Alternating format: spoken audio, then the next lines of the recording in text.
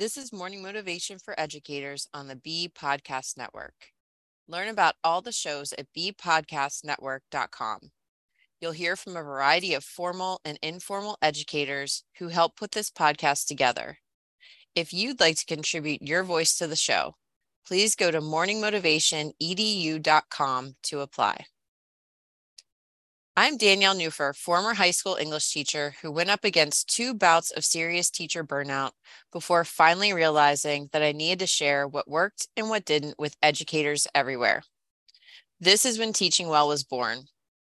At Teaching Well, I partner with schools who recognize the non-negotiable importance of fostering a school culture that prioritizes well-being, because when educators and students are well, true teaching and learning can happen. And there's nothing more integral to building this kind of school culture than finding ways to care for yourself in the midst of all the school day hustle and bustle. Building in these moments is what this show is all about and what I hope to bring to you each time I get the opportunity to speak here. So with that, let's begin. Today's morning motivation is remembering that you can't have the rainbow without the rain.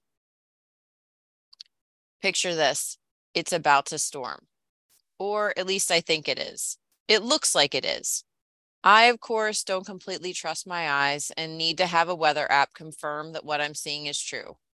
Yes, it confirms what my eyes can see. It's supposed to storm, and I'm about to send my 4-year-old to the playground for the next 3 hours. Does he stay home or does he go? We chose to send him to an outdoor preschool this year, and it was literally outside, rain or shine. Snow, ice, wind, it didn't matter. He was outside in it.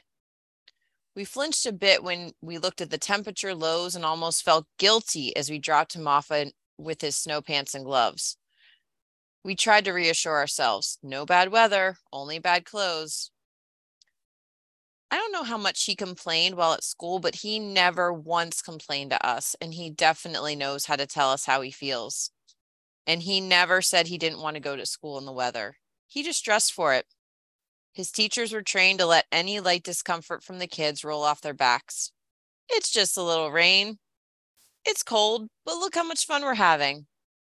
Without rain, there's no rainbow. So as adults, when did this attitude change? When did a little rain put a damper on our day? When did a little snow stop us from venturing outside? So really, it's all about perspective. It's all about trying to get the quote unquote right clothes for the right weather. As we consider the stormy or bad weather our schools have been faced with in the past 3 years, how can we acknowledge the storm is upon us? How can we acknowledge that and not run from it or demonize it?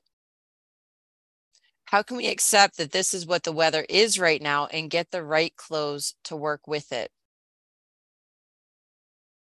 Of course, just as so many of us feel we don't control the weather, just like we don't fully control so much of our system, but can we accept that the storm is upon us, dress for the weather, take cover with our eyes open in a real and honest way, and make something useful out of it? If the storm is here, how can we see the rain is dropping and reframe what potential could come out of it? If the storm has passed, what can we learn from it? As educators, we are in the midst of a storm. We are soon going to be needing to survey the scene. Was there damage? How much? Were we spared? What can we learn? And what can we do differently? So if there was damage, one thing we need to learn is that we must rebuild only after we have taken time to heal and truly pause. Barreling in with bulldozers and then rebuilding the same thing that was there before is just asking for the same result. We need to have a measured approach to rebuilding our systems after this storm. These conversations are not going to be easy, but just like my son gets to enjoy both the ease of being out in the elements during some weather, he also is learning how to show up when it's different. We may not need to physically rebuild, but none of us have escaped the storm. Survey the scene with your school, pause, discuss the experiences, and agree on a vision. Then plan, rebuild, and fortify together.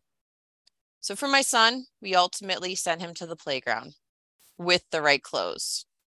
He's going to be okay, and so are we. We may be coming to the end of the storm, but we can only see the rainbow if we have the rain. If this morning's motivation resonated with you, I'd love to connect more. You can find all the different ways we can partner together at teachingwell.life. Thanks for listening. In whatever role you have in education, we have a podcast for you at bpodcastnetwork.com. Who among your friends and colleagues needs to hear this message today? Please share it with them right now.